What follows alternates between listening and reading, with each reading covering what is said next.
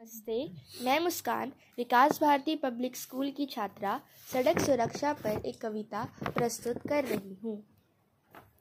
सड़क सुरक्षा जीवन के लिए होती है, सड़कों पर अक्सर दुर्घटना होती है। भविष्य के सपने छोड़ वर्तमान में भी जी लिया करो। हाथ में मोबाइल और कान में लीड रखते हो, सामने आ रही गाड़ी को भी देख लिया करो। रेड लाइट को तोड़कर तुम अपने आप को कूल समझते हो, बिना हेलमेट के बाइक चलाकर खुद को धूम फिल्म के एक्टर समझते हो। रोड पर एक्सीडेंट की खबर पढ़कर क्या तुम नहीं थकते हो? 18 साल से कम उम्र में गाड़ी को चेतक की तरह भगाते हो। सीट बेल्ट लगाना तो बस एक फॉर्मेलिटी समझते हो, बिना आगे पीछे देख के ही ओवरटेक कर देते हो।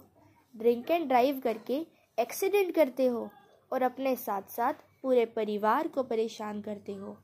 भविष्य के सपने छोड़ वर्तमान में भी जी लिया करो। हाथ में मोबाइल और कान में लीड रखते हो, सामने आ रही गाड़ी को भी देख लिया करो।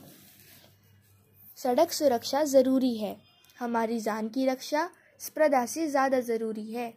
नियमों का पालन करो, वाहन धीरे चलाओ, अपना और दूसरों का सबका जीवन बचाओ।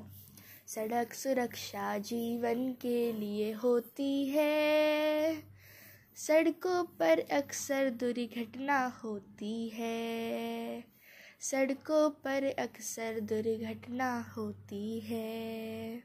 धन्यवाद।